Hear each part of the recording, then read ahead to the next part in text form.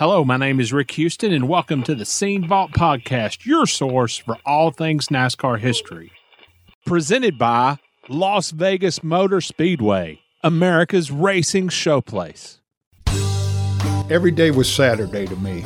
It wasn't a real job, so how many people can say that and everything, and that's all I'd done all my life was race. Hell, they didn't have titles back then. If you had a title, you was the first one out the door. You didn't want a title. I'm making 325, 350, and I'm going to make 700. I went home, I told my wife, pack your shit, we're going to Daytona. You didn't have to have your first kid's sperm count to get on an airplane, you know what I mean? Are you allowed to say that? I believe so. You are now. The day NASCAR and all of us associated in any way with NASCAR forget its past, that's the day we don't have any future. Hello, everyone. I'm Steve Wade. And my name is Rick Houston, and welcome to the Scene Vault Podcast presented by Las Vegas Motor Speedway, America's racing showplace, and a track that truly does care about NASCAR history. And Steve, let me say that again. All right. Welcome to the Scene Vault Podcast presented by Las Vegas Motor Speedway. Okay, Rick, tell me why you repeated that. Oh. Steve, I talked to Chris Powell last week, the president and general manager out there. Steve, Las Vegas is renewing its title sponsorship for our show for next year. And as they say out west, Rick, yeehaw. That's great news. How about that, my friend? Thank you, Chris, and Las Vegas. In all honesty, Chris, thank you so much for your support, but also for your encouragement and your friendship and your belief in what we're trying to do here at the Scene Vault Podcast. So, Chris, thank you. And thank you to everybody out at Las Vegas Motor Speedway. So, listeners, if you're considering going to a race weekend, consider Las Vegas. Please do. And remember, what goes on in Vegas stays in Vegas. So feel free to do whatever you want. All right. So, Steve, you got a little culture in yesterday, didn't you? I was up in Yadkinville to see SpongeBob SquarePants, the Broadway musical. The musical. That's right. I want to tell you something. I was highly impressed with the professionalism of that show. I enjoyed it immensely. And, Rick, I was really thrilled and impressed to see the performance of your two sons, Adam and Jesse. They were far better than I ever could imagine. You should be real proud of those boys. All right. So, Steve, the performance was all well and good. The play was awesome, and I enjoyed it. But then after we left the theater, I don't know, about 30 minutes later, I get a call from my buddy, Steve Wade. Let's say I was in a state of emergency, Rick. All right. So let me set the stage. Jeannie and I are finishing up dinner with some friends of ours from church who had also come to the play. And I get a call, and outside it is raining, just buckets, okay? And you call and you say, Rick, I've got a flat tire. That's exactly right. Here I was with a flat tire in the parking lot at the theater, raining cats and dogs, not knowing what else to do. I did dial AAA. I did get a hold of them, but it was going to be 2 hours before they got there. And so my wife, who I freely admit is smarter than I am, said, well, call Rick. I said, I don't want to bother Rick. She said, call Rick.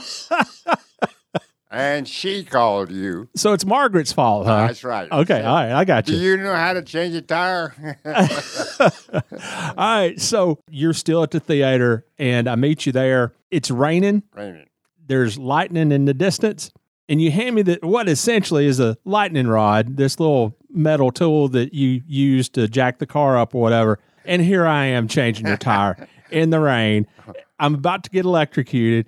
And not only that, your tire was in a big puddle of water and sitting next to a power pole. Well, Rick, I was watching you from the shelter of your car. Me and Margaret are in there with Jeannie. And Jeannie was saying, I hope nothing happens to him. And I said, well, I don't think anything is going to happen to him, none at all. So long story longer, my buddy Jeff Henshaw shows up and he helps me change the tire. So now I owe him a favor. And then you drove my car home. Correct. I drove yours back to our house last night. And then this morning I took it to a local tire shop and got it fixed. It just needed a plug. And I will not allow you to pay me cash for my services in changing the tire. And also, I took care of the $20 fee for plugging the tire. Rick, I think we are even because when I started to visit you and do this podcast, your gas tank was flat empty. No, I don't think so. I don't think so. Look, I went to a gas station and put $45 worth of gas in your car. I think we're even, don't you? No, I do not. This is how you're going to repay me. I got it all set up. Okay. All right. I don't want your money. I want your influence. You're a member of the National Motorsports Press Association Hall of Fame. You're a recipient of the Squire Hall Award for NASCAR Media Excellence. So you've got some pull in this sport. All right. For 4 years now, I've been trying to get a gig as a pace car driver. Oh, no. So my quest is now your quest. It is your mission in life now to get me a gig as a pace car driver wherever you can. Then we will be even. Rick, here's $20. Thank you very much for my tire. Okay. I'll surrender. I'll do what I can. Okay? And I will hold my breath. Steve, this week in our first segment, in the first of what will be 3 epic installments of our interview with David Ifft, the longtime, and I mean longtime NASCAR crew chief. David talks about going from shop to shop to shop in his drive to land a dream gig in the sport before finally getting hooked up with Budmore Engineering. And then after that, it was on to DiGard Racing, where he reunited with Darrell Waltrip and doubled his salary to a whopping $700 a week. Big money for those times, and not bad for right now, now to think about it. However, because it was DiGard, a parting of the ways was almost inevitable. Well, DiGard had a revolving door as the entrance, okay? I mean, that's all there is to it. Then in our second segment, the October 26th, 1978 issue of Grand National Scene, Cale Yarborough beats the living daylights out of everybody at Rockingham, and for the 1978 Winston Cup Championship, which was his unprecedented 3rd title in a row. L.G. DeWitt, Benny Parsons, and Jake Elder have themselves a little bit of a row, while young David Ifft is called one of the best crew chiefs in the business in a feature story. Finally, team owner Rod Osterlund denies rumors that he is grooming phenom Dale Earnhardt to replace Dave Marcus as his driver. Which, as we all know, Rick, really happened, and we know what happened from that point on, don't we? Yes, we do. Steve, this week we did have some people step up and help out with new Patreon support. We've got new Patreon support from Michael Lingenfelter, August Severisi, and Travis Robinson, and we also have some Venmo support from Trevor Augenstein. It had been a while since we got some new Patreon support, but Michael, August, and Travis, they all stepped up, and I appreciate that. Trevor, thank you for your help. Listeners, if you can, support the podcast by checking out our T-shirts over on Teespring. And as a bonus for our listeners, you can enter the promo code podcast at checkout for 10% off. Also, if you can help us out on a monthly basis, you can do so at patreon.com/the Scene Vault Podcast. Or if you would prefer to do a one-time show of support, you can do that via paypal.me/the Scene Vault Podcast or venmo.com/the Scene Vault Podcast. And Steve, just as a reminder, this show is not affiliated in any way with American City Business Journal's owner of the same brand.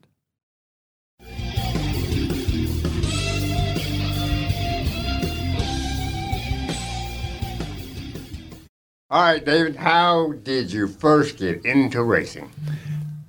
Well, when I was a young kid, my dad worked in the steel mills. We were raised up around Youngstown, Ohio. It was all steel mills. And a lot of people won't remember, but there used to be a guy that built sprint cars. In fact, he built a couple Indy cars, too, Floyd Travis. And if people, the old racers would realize this. Well, my dad worked in the steel mills, and he would go over there and weld frames up for him, sprint car frames, 2 or 3 nights a week. And when I was 11, 12 years old, I would go with him. And then on the weekends, we'd go to the local dirt tracks, and I'm a little kid, and all these people knew my dad and everything, and I just got, excited about that. And when I was 16, I bought a dirt car, and I was too young. They wouldn't let me drive it. Actually, I was 15 and a half. Worked mowing grass, doing everything. And I bought this little dirt car, and my dad was excited, so we took it to the races and that's how I got into the racing. And I'd watch, they didn't have them on TV, just little spurts of it and everything. And I said to myself, that's right. And we went to Daytona, my dad and his brother, my uncle and that, and we sat in the grandstands and watched that race. And I said, this was in 1968, 69. And I said, I'm going to be down there one day in them pits. And that's what I just wanted. Every day was Saturday to me. Yeah. It wasn't a real job. So, how many people can say that and everything? And that's all I'd done all my life was race. And that's how I picked up a magazine when I was about 18 and a half. Me and my wife, we were high school sweethearts, got married. We moved south, and I went to Junior Johnson's, the Petties, and they weren't going to hire nobody just driving in off the street and everything. So I went to Banjo Matthews, never even heard about Banjo Matthews. They would tell me where to go. Went to Cecil Gordon's shop and stuff like that. And Hampke, remember the guy that was racing up around juniors at Wilkesboro? What was his name? Roger Hamby? Roger Hamby, yeah. Went to his shop, and he said, well, Banjo might be hiring somebody. I didn't know Banjo. He wasn't even ready. He's a car builder. Right. Went over there, and Bill Seifert was the parts guy, and Banjo wasn't there. And he said, well, we're not hiring or anything, but down over the mountain, that was before Interstate 26 was built, and he said, go down over the mountain, over Saluda, and Bud Moore's hiring. Well, he was racing the Trans Am cars then, with Parnelli Jones, George Foreman, the last year of that. And I went down there, and there was a guy named Jim Fox. He was working for Ford. He was the PR guy. Bud was Ford factory backed. And he went there, and he said, what can you do? And I said, well, you show me what to do. It don't take me long to learn, and I can weld and everything. And he said, when can you start? And I said, well, give me a week. And I went home and loaded all my crap, me and my wife, 2 kids, and high chair strapped to the roof of a 65 Buick LeSabre and headed back to Spartanburg. And I worked for Bud like probably 4.5 years and learned everything and worked my way up the ladder. And that was really my first job in NASCAR racing. And, there was people back then that really, like Red Myler, Kenny Myler, and Ducky Newman, the motor man, and all that really, and there was about 20, 25 people there. And then when the Trans Am Series quit that year, Bud went back cup racing, and he only was racing 8 or 10 a year. Pearson drove it a couple times, and different people. And they started designing that 351 Cleveland motor right in Spartanburg. Now, I know Ford built it and everything, but that motor was designed and built by Bud Moore's Engineering out of Spartanburg, South Carolina. They cut the cylinder heads and made runners, divided everything. And I learned to TIG weld because you had to weld all them aluminum heads up and everything. And I can remember Bud, he chewed that tobacco all the time. You remember? Spit that tobacco out, and he would stand over you and say, get it on. And Bud, let me do this, you know what I mean? But you go to the racetrack, and he was he started, Baker drove it with the RC Cola car. Yeah. And before that, Bobby Isaac drove when Harry Hyde and them were in dispute with NASCAR, and Isaac left the K&K Dodge. He drove it that year with a sponsor on it, Stay Power, I never seen a can of State Power or anything. I don't know what it was, but worked there for 4.5 years. And when Isaac retired in Talladega, you'd remember this way, when he got out of the car, and I think the reason was they had a caution, and everybody just pitted. And it was Larry Smith. He got killed going into turn 3, and they never stopped the races back then. They rode him around. If they had to ride him through the infield, that's what they done. They didn't throw no red flag. You went around on a caution. And he must have been going by when they took him down off the bank or whatever, and everybody's pitted, and he come on the rail. That was the first 3 or 4 races that they had radios.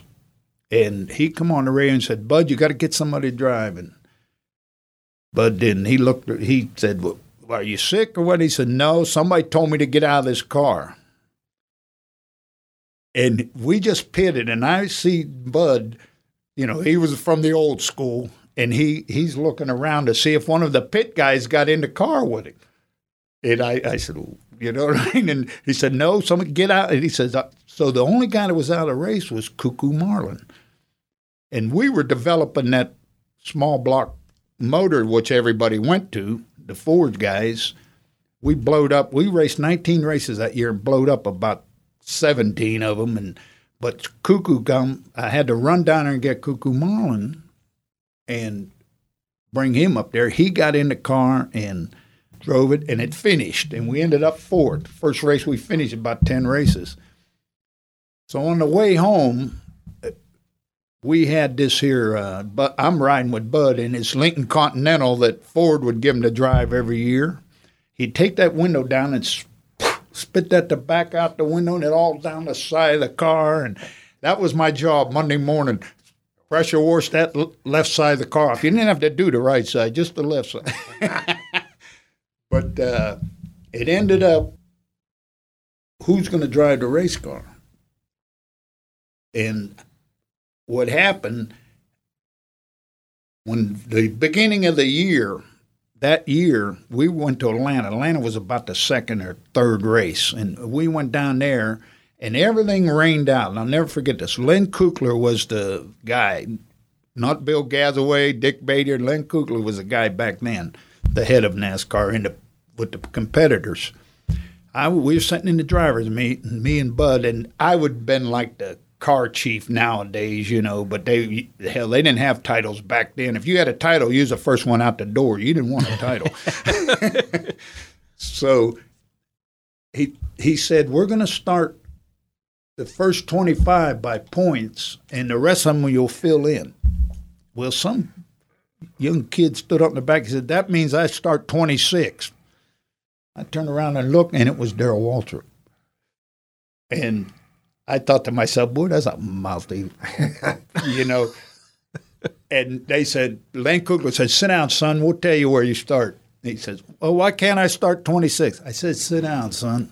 He sat down, and I thought to myself, man, he got a lot of balls. Because, you didn't want to get called in that trailer, I can tell you that. But anyway, I kind of watched Darrell. I said, if he's that mouthy, he's got to be crazy, That's right. So I watched him, and he started, 30 or 28th, wherever he started. Here, he come up there. I watched on our car with Bakers in it, and he comes up through there, and he's running about 4th or 5th. I said, this kid's running. He went on the apron, hit the apron, lost it, and crashed. That's the first time I noticed him.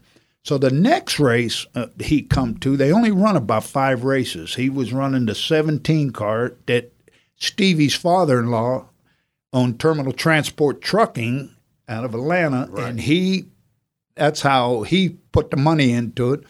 And they had Robert G. Jake was setting them up. They was guys that they would just pick up every race, and they only run about 5 or 6. The next race I seen him was at Texas, the old Speedway, College Station. Right. He was out there running, and he was qualified 12, 15, and he come up there. He runs 2nd, 3rd, 4th, and they were on a caution, and somehow or other somebody bumped into him on the caution and knocked him out of the race or something, and he dropped out. But and I watched him for about 3 or 4 races. Well, back to when we were going home when Isaac got out of the race car, Bud, I'm sitting over there and he's moaning and groaning. Damn, we got a sponsor. I got to call him tomorrow. I got to call Lee Morris to tell him, Well, back in the I just rattled off. I said, why don't you put that Darrell Waltrip in that car? I didn't even know Darrell, nothing, but I seen what. He looked over at me and said, who? And I said, that kid that drives that 17 car, he goes fast.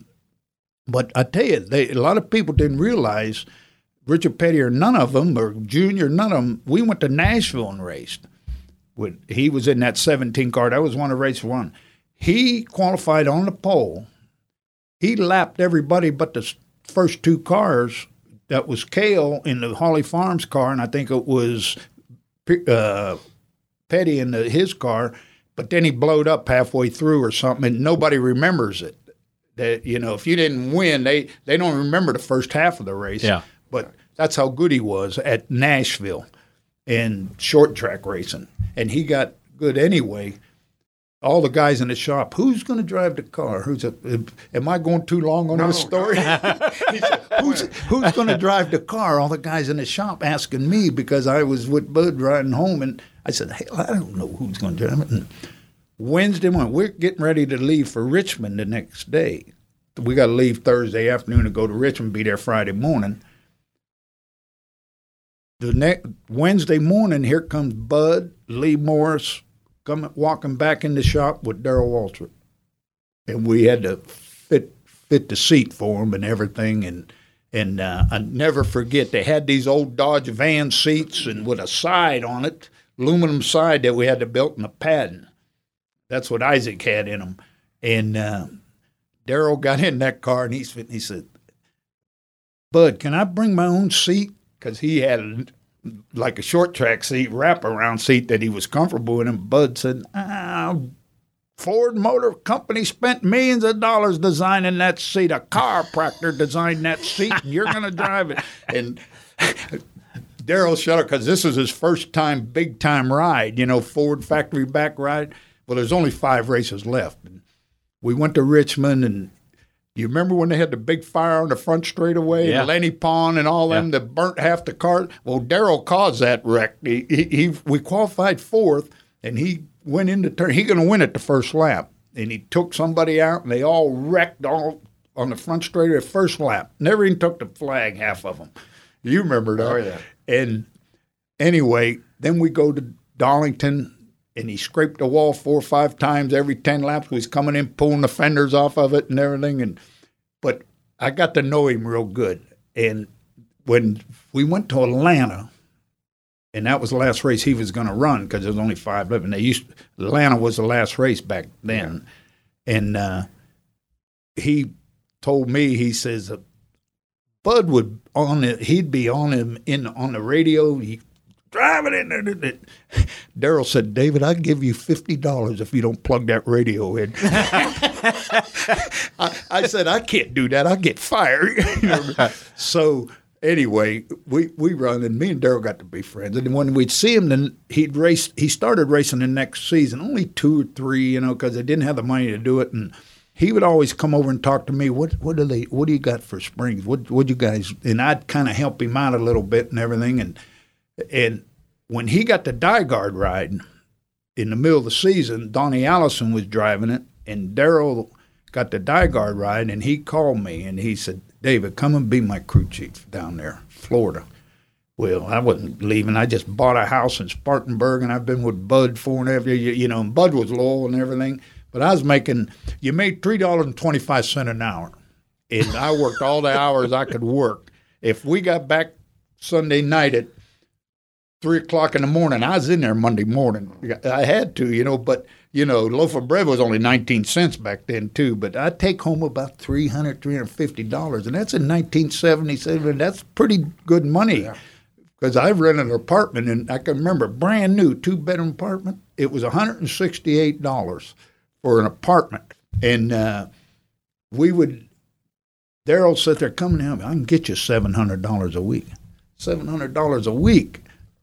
I'm making $325, $350, and I'm going to make $700. I went home. I told my wife, pack your shit. We're going, we're going to Daytona. Because that's where the shop was, DiGard shop at first. Mario Rossi run it. And anyway, I went down there and I with Darrell's crew chief. And he brought the Gatorade sponsor. And how he got that sponsor, his father-in-law, what was his name? Frank Rader. Yeah. Frank, he owned Terminal Transport Trucking Company. Stokely Van Camp owned Gatorade at first. Right. And his trucks hauled out of the pork and beans and everything out of Stokely Van Camp's. So Darrell got in there to get that Gatorade sponsor. And they hauled Gatorade and he took that sponsor to Bill Gardner and got in that car. And then it become the 88 car. It was 88, but with the green on it and everything. And then, that went on from there, and we'd win 4, 5, 6 a year and I hired like Buddy Parrott, Gary Nelson. I had Gary Nelson when he was 18, 19 years old. He was Ivan Baldwin's guy out in California. That's right. And he was 18, 19, and he wanted to come back to racing. And I says, well, everything he owned was in one of them brown bags and a little suitcase. And he got in the truck and rode back with whoever the truck driver was. Back then, 2 guys would drive the truck out to California. Nobody flew. Everybody drove. And then the other guys would come in a van, or if they did fly, they would change plane tickets, and 2 other guys would drive it back. You didn't have to have your first kid's sperm count to get on an airplane. You know what I mean? Are you allowed to say that? I believe so. You are now. But now, back then, you just traded tickets. This is in the early 70s and that. And you didn't matter what name was on. As long as you had a ticket, they never looked at names. They just got on and went, and we'd switch around. And so we worked that Gatorade car, but we had good people. We had Buddy Parrott come, and I taught Buddy Parrott how to set a front end, and Gary Nelson come. And Gary was Ivan Baldwin. Ivan Baldwin was a heck of a car builder out there, out west, and he learned everything. He was really good. And we were down there. The first year we went down there to DiGard, Mario Rossi was there doing the motors. Now, we had horsepower, but we blowed up. And finally, Bill Gardner said, what do we got to do here? And I said, and I probably spoke out of turn, but I said, we need to get some motors that'll go 500 miles. Hell with all this horsepower. I was always the type of crew chief. You give me something, I don't care if it's 10 horsepower off. It might be different now, and it probably is different, but you give me something that'll go 500 miles, I'll make it handle. And that's where my expertise was making race cars handle, and we always run good. And I always had, like I was telling you guys earlier, there's 4 variables in racing. You got the motor, the chassis, people around you, and the driver. When you got Cale Yarborough, Darrell Waltrip, guys like that, Benny Parsons, now you got 3 variables. So if you put people like Buddy Parrott, Barry Dotson, and them guys around you, now you got 2 variables, and that's all you got to worry about. Right. So that's what made me, because I put good people around me, and I was fortunate to have good drivers. And Darrell and us went on and on. I mean, we had our arguments and everything, and but it always, I knew that he was going to give 100% or 110% when he went out there, what was right or wrong. Yeah. Well, tell me about a good argument with Darrell Waltrip. What he wanted to, I think it was over a gear one time. He wanted to, we was at Martinsville, that's right, and we was at Martinsville, and most people run a 633 gear and a, 620 right around there. And I said, Darrell, when these tires get hot, you're going to go, you can't use the power you got. You start spinning the wheels. Why don't we take gear out of it, like putting a rev lever in it? So I went down to a 600, and he said, that ain't going to work. And anyway, we won the race. But the good one is same place in Martinsville. They first come with disc brakes. Hurst Earhart made them calipers. And they weren't proven yet. 500 miles, that was the biggest thing at Martinsville. And Darrell was good at Martinsville. So we had to build a car that would finish. If we finished, we won. They had come with these disc brakes. Richie Panch, Marvin Panch was the Ray Bestis guy at the track, and they would arc the brakes, the old drum brakes and everything. So they come with these disc brakes. He done all the testing for these disc brakes. We never run them yet. Short track coming up, everybody's got them on. Richard Petty Jr. with Cale and the Holly Farms car, they all got these disc brakes on. I come with the drum brakes because I knew I could finish the race. When we got there, Darrell was hot. He said, everybody's got the modern day. David, you're old. You can't keep up with what's going on and shit. We got it. Well, we always qualified first, second, third or something. We qualified back there sixth or something, and he was pissed off after that and everything. I'm still fighting with him, arguing and everything. And I said, Darrell, these things ain't proven yet. Last practice on Saturday, he's out there trying to keep up with these guys with disc brakes. They're driving down in there, stopping. He goes in, he loses it, boom, backs it in the wall. Now, back then, it just caved the back end down. He comes down pit road, shit dragging and everything.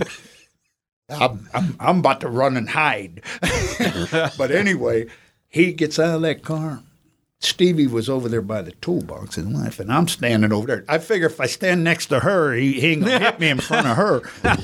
So he gets out, and he throws that damn can at the toolbox like he's pissed off, and he almost hit Stevie with it. Hello. This can of Coke, or whatever it was, and I thought, oh, shit. So we fixed the car and everything. They go back to the motel, and we fix the car and everything, and we start the race. We're going along, and they're dropping out. They're halfway through. They're dropping out. No brakes, and we go on, and hell, we got like 2 laps on the field. All of them dropped out. We win the race. After the race, I didn't even go to victory lane. I just walked off. But Darrell, that's about the biggest argument we had. They seemed like there was always something going on at DiGard. Always. Well, what was your relationship with the Gardners? Well, Bill he showed up at the racetrack and everything.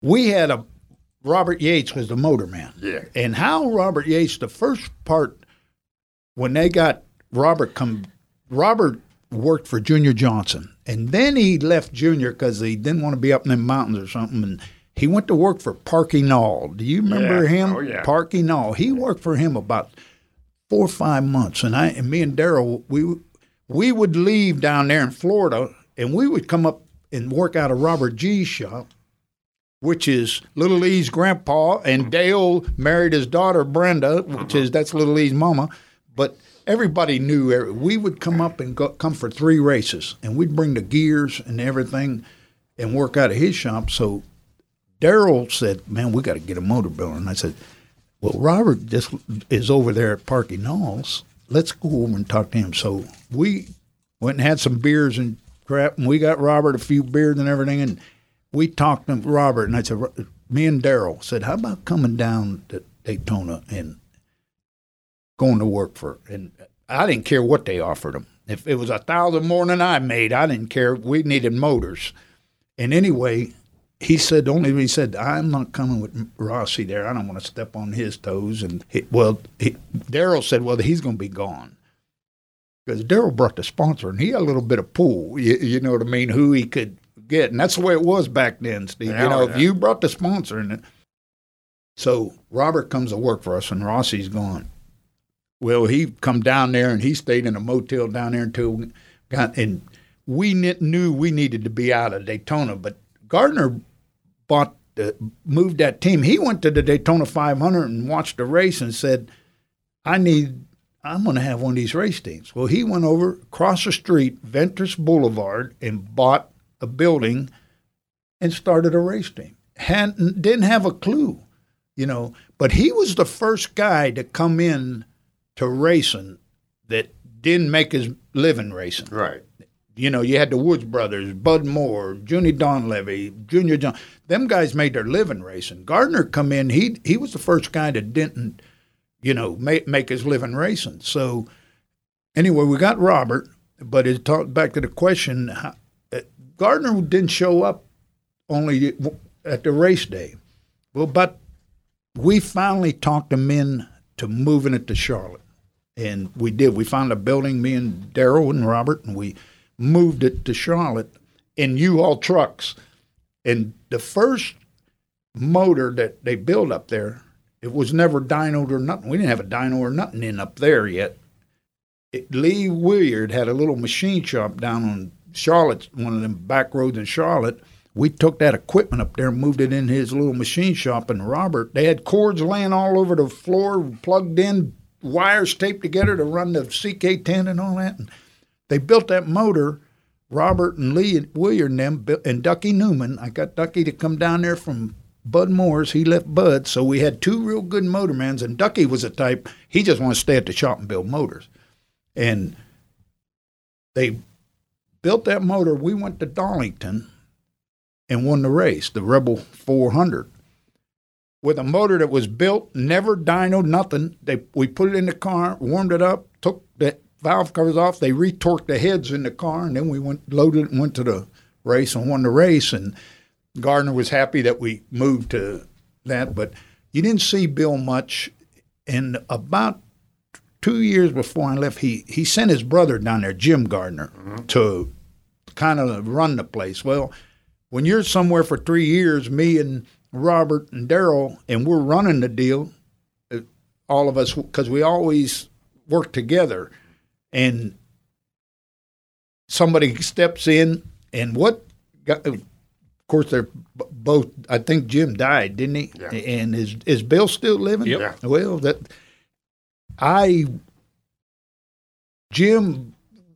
I got home from Talladega. We raced about 5 races in a row. I was burnt out.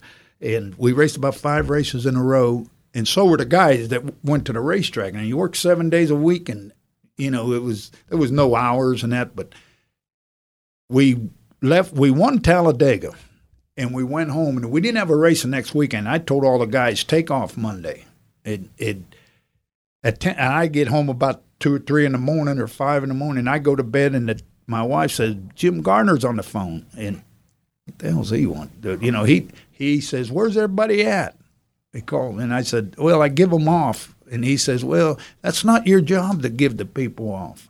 After you've been there 3.5 years and, running the place, and I didn't. And I was just in a bad mood, and this guy been sending his PR guy for 3 months. Johnny Cole was his name, and the guy that went MC Anderson.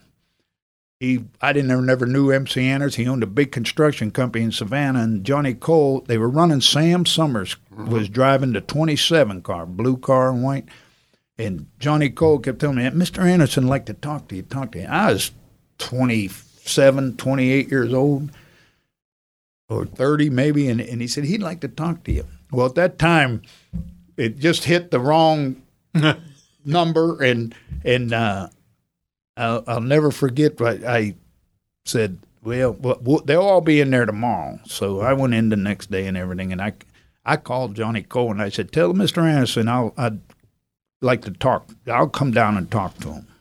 And he said, well, he'll send his plane after you. You know what I mean? And he had a King Air 200 or whatever the hell it was. And I said, no, I'll just drive down. So I got in the car, and I drove down there and went in his office and met him and everything. And he laid out the plan, what he wanted to do and how would I do it. And he had Sam Summers, and they were running for Rookie of the Year, and they only run like 10. I think back then, if they took the best 15 races, well, he was only going to run 15 anyway. If he won it, he won it. But I went to work for him, and I went back, and I told Jim Gardner, Jim. I said, I'm done, I'm leaving. And I loaded and Darrell come, man, don't leave. Robert, don't. And I said, Well, there was another thing. Some tire bills weren't getting paid, and something was happening, and I kind of seen it and everything. But I left and went to work for MC Anderson. Now, Darrell Derringer had been with he come in there DiGard. When I was there too. Yeah. And that Darrell, evidently didn't sit too well with you. Well, when Darrell come, Darrell was making everybody. He was lining up all the motel rooms, who you had to stay with, and everything like that. And we just let the guys stay who the hell they wanted to stay with, and everything. It got more. You had more chiefs than you did workers, and you had Jim Gardner there. You had Darrell. They weren't getting dirty, building gears and building fenders and bolting motors on the dyno.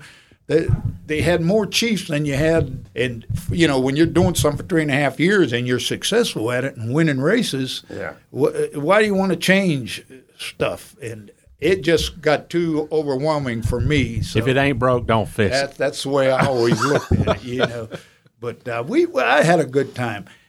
Darrell Waltrip, we come up together. He was nothing, I was nothing. He compensated me, I compensated him. And he done for racing what Muhammad Ali done for boxing. Nothing against them all, but David Pearson, they couldn't talk in front of that camera. When Darrell come to racing, he could run his mouth. And he always told me, David, you need to talk like the man on the 5 o'clock news. That's what he told me. A lot of people said that. Yep. And Darrell, that camera was going to go on him, whether he was in the race or blowed up out of the race, because he could talk.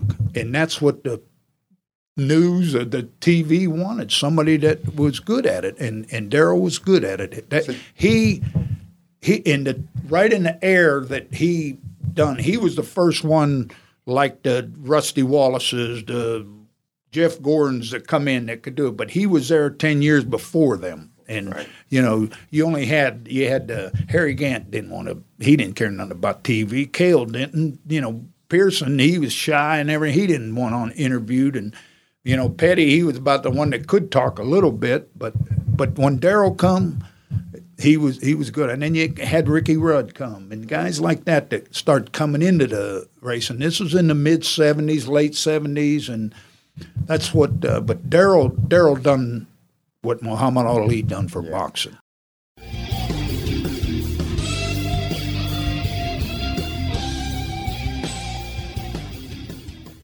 This segment is brought to our listeners by Las Vegas Motor Speedway, America's racing showplace.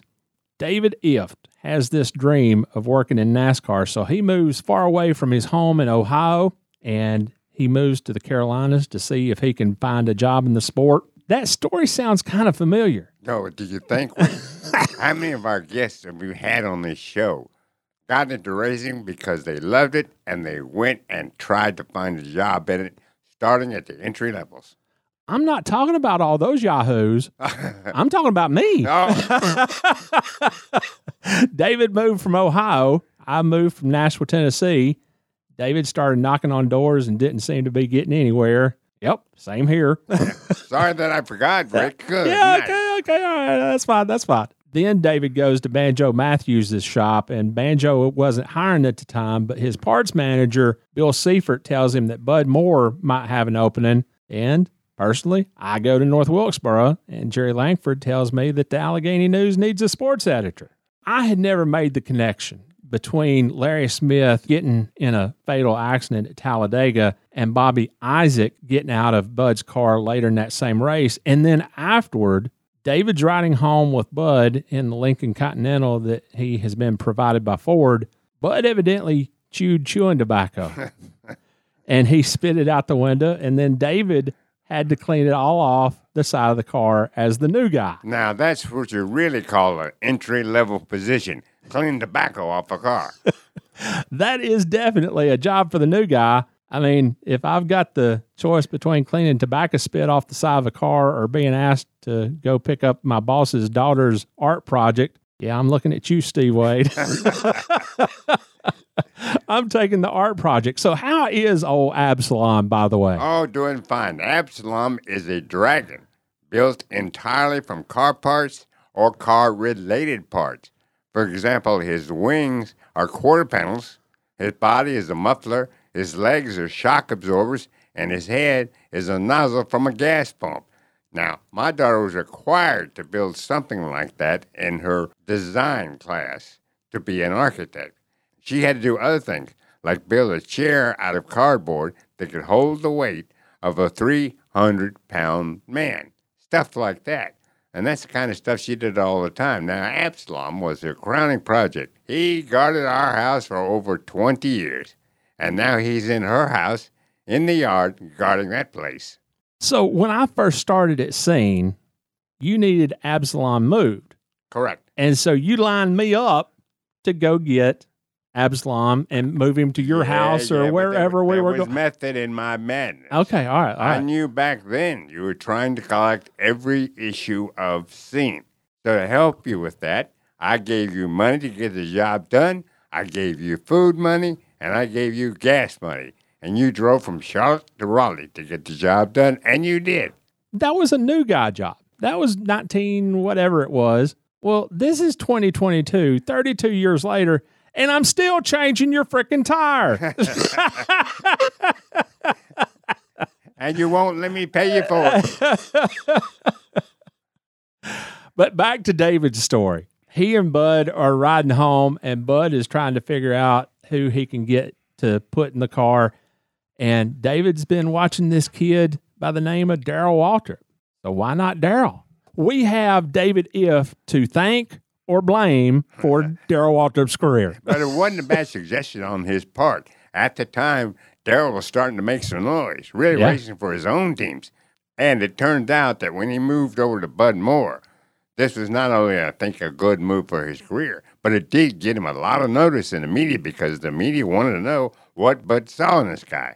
Darrell got to ride for 5 races, and he qualifies like Jack the Bear. But his finishes don't exactly set the world on fire. I'll take that one back. At Richmond that fall, he set the whole dang front stretch on fire. The finishes weren't there. The qualifying efforts most definitely were. And it's the very first time that Darrell ever drove for an established team. In his 5 races for Bud, he started 4th, 2nd, 8th, 6th, and 8th. That got him some attention, and it was one more step forward in his progression. Well, I agree completely. I kind of wonder what Darrell might have done had he not gotten a Bud Moore ride. Let's face it, the finishes weren't great, but he turned that car into a great qualifying machine, and that, too, would get you notice. Darrell eventually went to DiGard, and he calls David and wants him to be his crew chief.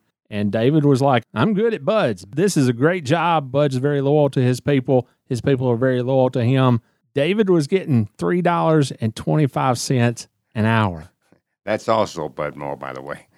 And he was bringing home $325 to $350 a week. You do that math. He had just bought a house in Spartanburg, so he is all set. He's good to go. Darrell said, I can get you $700 a week. Uh-oh. A week, Steve. Not a month, a week. David responds by heading home and telling his wife, pack it up, baby. We are going to Daytona, which was where the DiGard shop was at the time. Steve, what did you think of David's statement that there are 4 variables in racing? The motor, sorry, Deb Williams, the engine, the chassis, the people, and the driver. I think that's the right form, but I do believe, as you're about to tell us, there was something missing.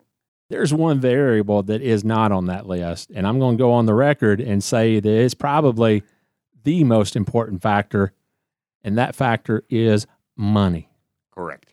If the money's not there, you're not going to have the engine, you're not going to have the chassis, you're not going to have the people or the driver. Well said, Rick, and I will say this. Everybody in racing, I think, will agree with you 100%. Money makes the difference. David told us the story of how he and Darrell had this big disagreement over what kind of brakes to run at Martinsville in the spring of 1976. And Steve, they had evidently a great relationship. So it wasn't like they were at odds all the time like sometimes happened, but this was the one disagreement that David could remember them having. Well, I think that anybody can get along with David Ifft. Let's be honest about that. He's got that kind of personality. Now, Darrell, that's a little bit different. But if Darrell likes you and what you're doing for him, he can be your absolute best friend. This was David's very first win as a crew chief, and it was just the third of the 84 wins that DW would collect in his career. And those 84 wins put him one win behind Bobby Allison on the all-time win list. Did you see what I did there? Yes, I did. Listeners, never disagree with my man Rick about Bobby Allison having 85 wins. To him, is written in stone. You know what? If I was a full-time pace car driver at some track somewhere, I would trade that gig for Bobby Allison getting credit officially for 85 wins. That's how strongly I feel about that. Well, I see what you mean, Rick. And when you're willing to give up any career as a pace car driver for Bobby Allison to be officially listed with 85 wins, my man, your heart is really in it. According to David, sticking with the old drum style brakes was his idea. But wait, Steve. According to a feature on David that I wrote in the February 20th, 1997 issue of Winston Cup Scene, Darrell Waltrip insisted that he was responsible for running the old drum brakes at Martinsville. Oh, we have a disagreement, huh? We have a disagreement. See what this archive can do for people? Darrell said in that story, he's telling this story all wrong. They came out with the new disc brakes. We got them, and we put them on the car to go to Riverside. We make a pit stop. Of course, Ifft, a bull in the china shop, he throws the wheel up on the right front and breaks the bleeder screw off. I leave the pits, go up through the S's, get up to turn 6, and I say, the brakes feel a little spongy. David comes back and says, oh, they'll cool off. I go down into turn 7. I never even slowed down. I just go off the track and over the guardrail. And there I sit, no brakes. Well, at this point, it looks like Darrell's case is pretty good. After that, it was on to Martinsville. And again, DW said, I ain't running those disc brakes at Martinsville. They haven't been proven. I've got some old drum brakes here I got from Holman Moody. I'm going to put those on the car. He said, you're making a big mistake. You can't do that. We won the race because we had brakes and nobody else did. Nah, bull. David Ifft ain't never had a good idea. Good grief. Now, I'm not sure I would say that David Ifft never had a great idea. Oh, but wait. DW was on a roll. Darrell continued, when the race was over with, I'd go in and change clothes. My underwear would be all hot and sweaty. Oh, no. Only the best in motorsports journalism here on the Scene Vault podcast. My underwear would be all hot and sweaty, so I just throw them down in the floor or in the trash can. My old socks would be wet and stinky. Time went by, and I said, what in the world happens to all my underwear and socks anyway? David Ifft, he picked up my socks and underwear. He'd take them home, his wife would wash them, and he would wear them. Ask him where he gets all his socks and underwear. Now, wait just a minute. Didn't we establish that David was making $700 a week? Yes. Now, why does he have to use recycled underwear? What's going on? I don't know, but that's one motorsports artifact that we do not need here in the Scene Vault podcast, No, NASCAR Technical Institute There might studio. be some deaths. Darrell won at Talladega in the spring of 1977 with some help from the pits. Darrell continued, we were at Talladega, and you never lead on the last lap. No, not back then you didn't. That was an absolute no-no. David Ifft and Buddy Parrott, they were like two peas in a pod. They're wearing me out with 10 laps to go. They're telling me, get in third place, get in fourth place. What are you doing? One would get on me, and then the other would get on me. I said, shut up. Shut up and leave me alone. I know what I'm doing. They'd come back, you stupid blankety blank. Finally, the story is I won the race. They just wore me out the last 10 laps of that race about how I didn't know what I was doing. I was going to get my butt beat. Well, you kind of wonder what they were thinking. I know they were trying to encourage Darrell to be in the right place at the right time when the last lap started. That's when you could make that good old slingshot pass that they can't do anymore. But there is overkill, and I agree with Darrell on this one. If I had Buddy and David hollering in my ears when I was trying to race to the finish, I'd go crazy too. I believe that radio would be out the window. Talladega. Darrell won the race, but it was the 7th weekend in a row on the road. The crew had been working basically 24/7, and after driving all the way back from Talladega Sunday night, David tells everybody to take Monday morning off. Jim Gardner, who was the team president, called David Monday morning, and he said, "Where is everybody?" And David says, "I told them they could come in late." To which Jim replied, "That's not your job. That's my job." Oh. That went over great with David Ifft. And all of a sudden, he starts considering a job offer from MC Anderson. Well, there is a situation here. Bill Gardner was easily the most outgoing and the most familiar of the Gardner brothers who owned DiGard. Jim was sort of a distant, mercurial guy. There wasn't all that much interest in him in the press at all because they didn't see much of him. But behind the doors at DiGard, he had to be something that was more difficult to deal with than his brother Bill. I don't think Bill would have chastised David one bit for letting the crew off on a Monday. Let's put it this way. If David Ifft was excited about going from $325 a week to $700 a week, just wait until you hear what he got from MC Anderson. Bells and cash registers going off, my man. Cha-ching!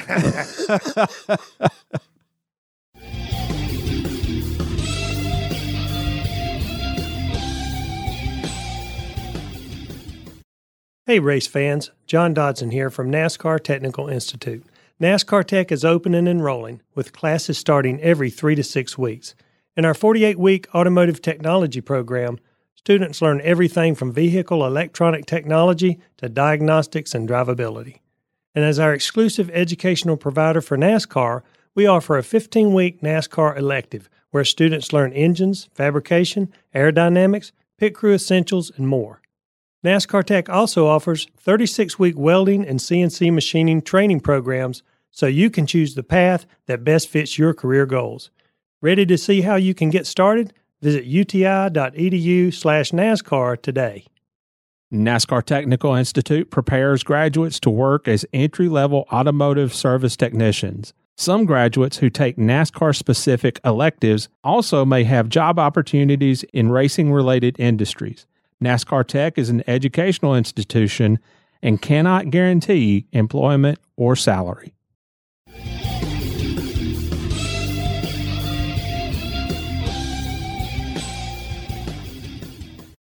This segment is brought to our listeners by our friends at Las Vegas Motor Speedway, America's racing showplace. And Steve, the October 26, 1978 issue of Grand National Scene, you might want to reach up and give those harnesses another tug. Wade is about to get ugly. Oh, is it ever? Just a little past the halfway point at Rockingham, Cale Yarborough had already lapped the field. Unbelievable. I can just see social media. Oh, man. Halfway through Rockingham, Cale's already lapped the entire field. Halfway through Rockingham, I'm up at the press box watching fans leave. Bobby Allison eventually finished second, 2 laps down. Darrell Waltrip was third, 4 laps back. Benny Parsons was 6 laps down in 4th place. And Dick Brooks was 5th, also 6 laps back. The crowd of 47,000 started filing out of the stands with about a third of the race still remaining. And when the race is over, that crowd stood at 4,700. It wasn't just Rockingham that Cale dominated in 1978. The Rockingham victory was his 10th of the year, and he clinched his 3rd straight Winston Cup championship that day with another 2 races remaining on the 1978 Winston Cup schedule. This sort of thing didn't happen often in NASCAR, but It did happen. And I can tell you right now, fans would really grouse about a championship being decided 1 or 2 races before the end of the season. I know where you're trying to go with that. I'm I know. telling you what they say. Okay, all right. You talk about social media.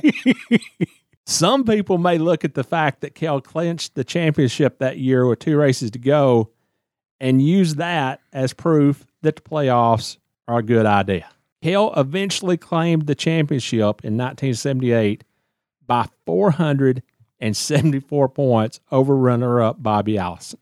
With that being said, Bobby Allison, Darrell Waltrip, Benny Parsons, and Dave Marcus, 2nd through 5th place in the standings, they were separated by just 32 points. Now, that was more of a championship chase. Too bad the champion had already been declared. 32 points, Steve. Take Cale out of the equation, and that is one of the most epic point battles in the history of NASCAR. So take the playoffs and shove them. Never mind.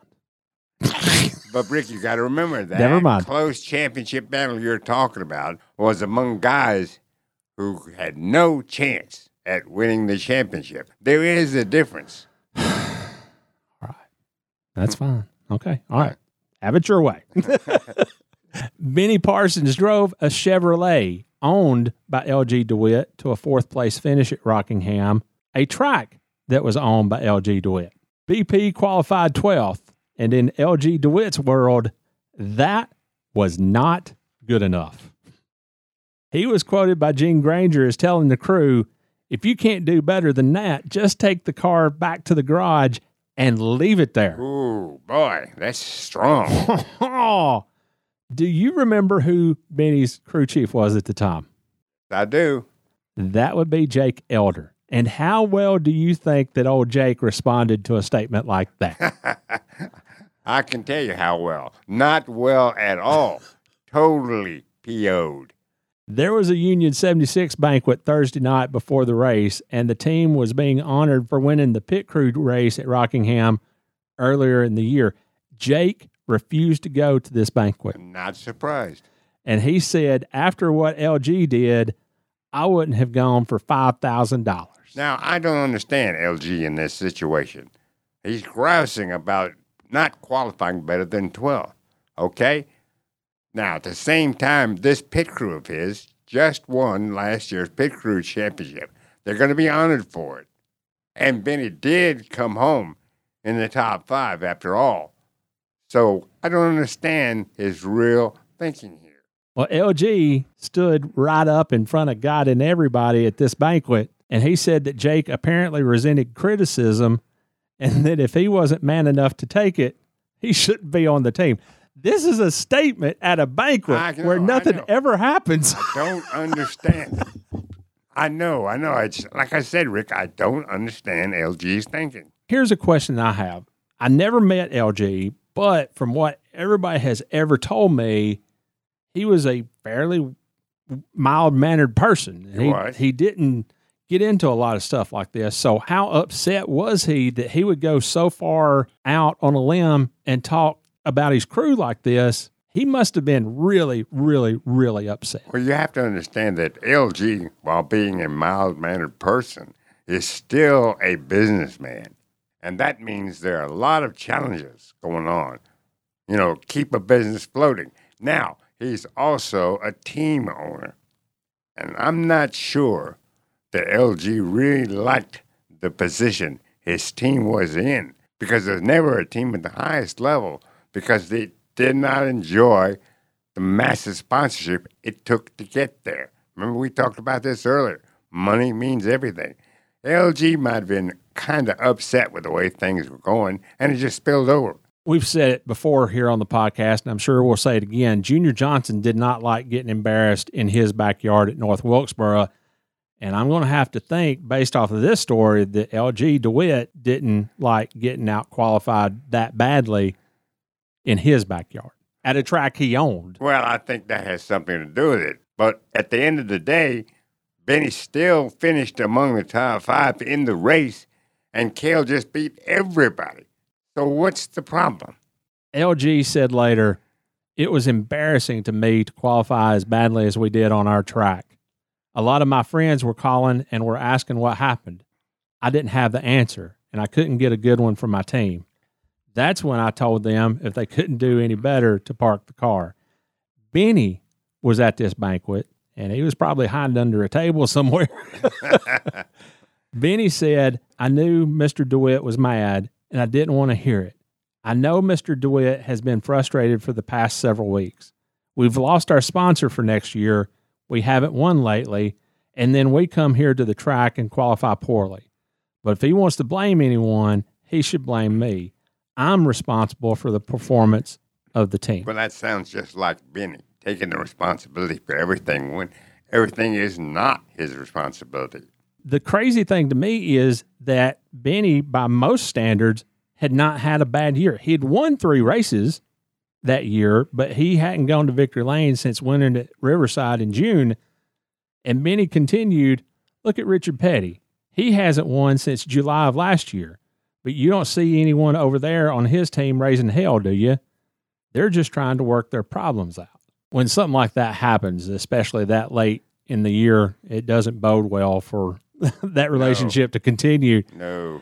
Benny joined David Ifft at MC Anderson Racing the following season in 1979, while Jake headed over to Osterland Racing to head up rookie Dale Earnhardt's program. The natural results of LG's frustration.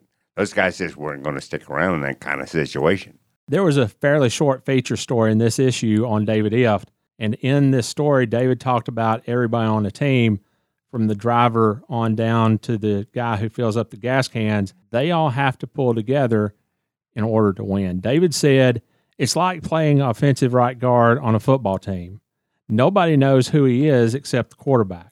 When the team scores a touchdown, the crowd cheers the quarterback, but the quarterback cheers the guard.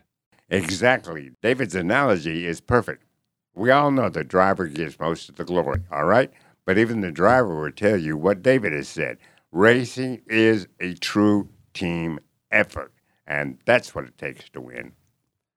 There was a rumor reported in this issue that Dale Earnhardt was being groomed to replace Dave Marcus by team owner Rod Osterland, and Rod claimed not so in this issue. Rod said, I never met Dale until Charlotte when he drove one of our cars to a second-place finish in the Sportsman race. Our intentions were to run a 2-car team this year with Roland Wolotica going for rookie honors and Dave for the National Driving Championship. At the moment, Dave is my number 1 driver. Rod, hold that thought. It was also reported in this same story that Dewey Livengood had been replaced as the team's crew chief, and that got Dave so angry that he announced that he was quitting the team at Atlanta. And not only did he announce that he was quitting the team in Atlanta, according to Dave in the interview that we did with him a couple of years ago, he basically gave that race away to Richard Petty. That's true about Atlanta, but Dave had been upset with Osterland for quite a while, and not just because of getting rid of Dewey. I think Dave felt on the outside looking in when it came to doing what he wanted with the car and working with the people there at Osterland Racing.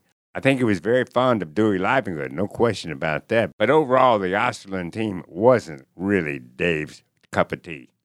Enter Dale Earnhardt.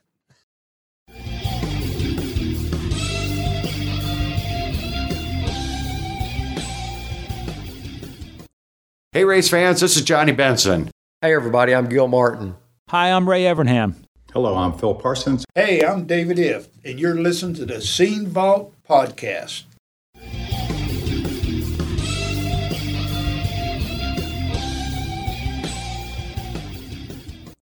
Hello, Scene Vault fans. This is Brian from Speedway Screens, and if you're enough of a NASCAR historian to be listening to this podcast, there's a good chance a piece of the past you've been on the hunt for is in my shop.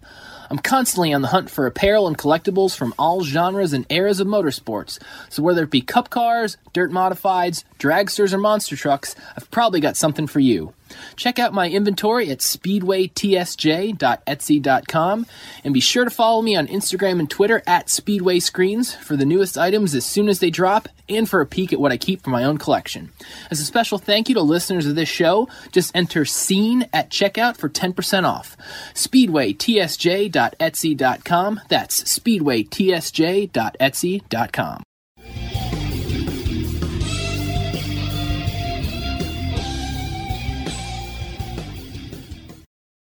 This podcast has been brought to our listeners by Las Vegas Motor Speedway, America's racing showplace. Steve, this episode is going to drop on Wednesday, August 3rd. And today, as we record this on Monday, cars are going to be on the track at North Wilkesboro Speedway today. That is going to be a historic moment, if you ask me. For the last 26 years, I have driven by that racetrack, abandoned, forlorn, completely in disrepair, and it's kind of emotional that cars are going to be back on the track in competition today. Rick, I agree with you. This is, as I said earlier, a historic moment. But there's also something very important here. Fans, if you can get to the races at North Wilkesboro, you need to do that. Because Rick and I have said on this show before, NASCAR is going to be watching.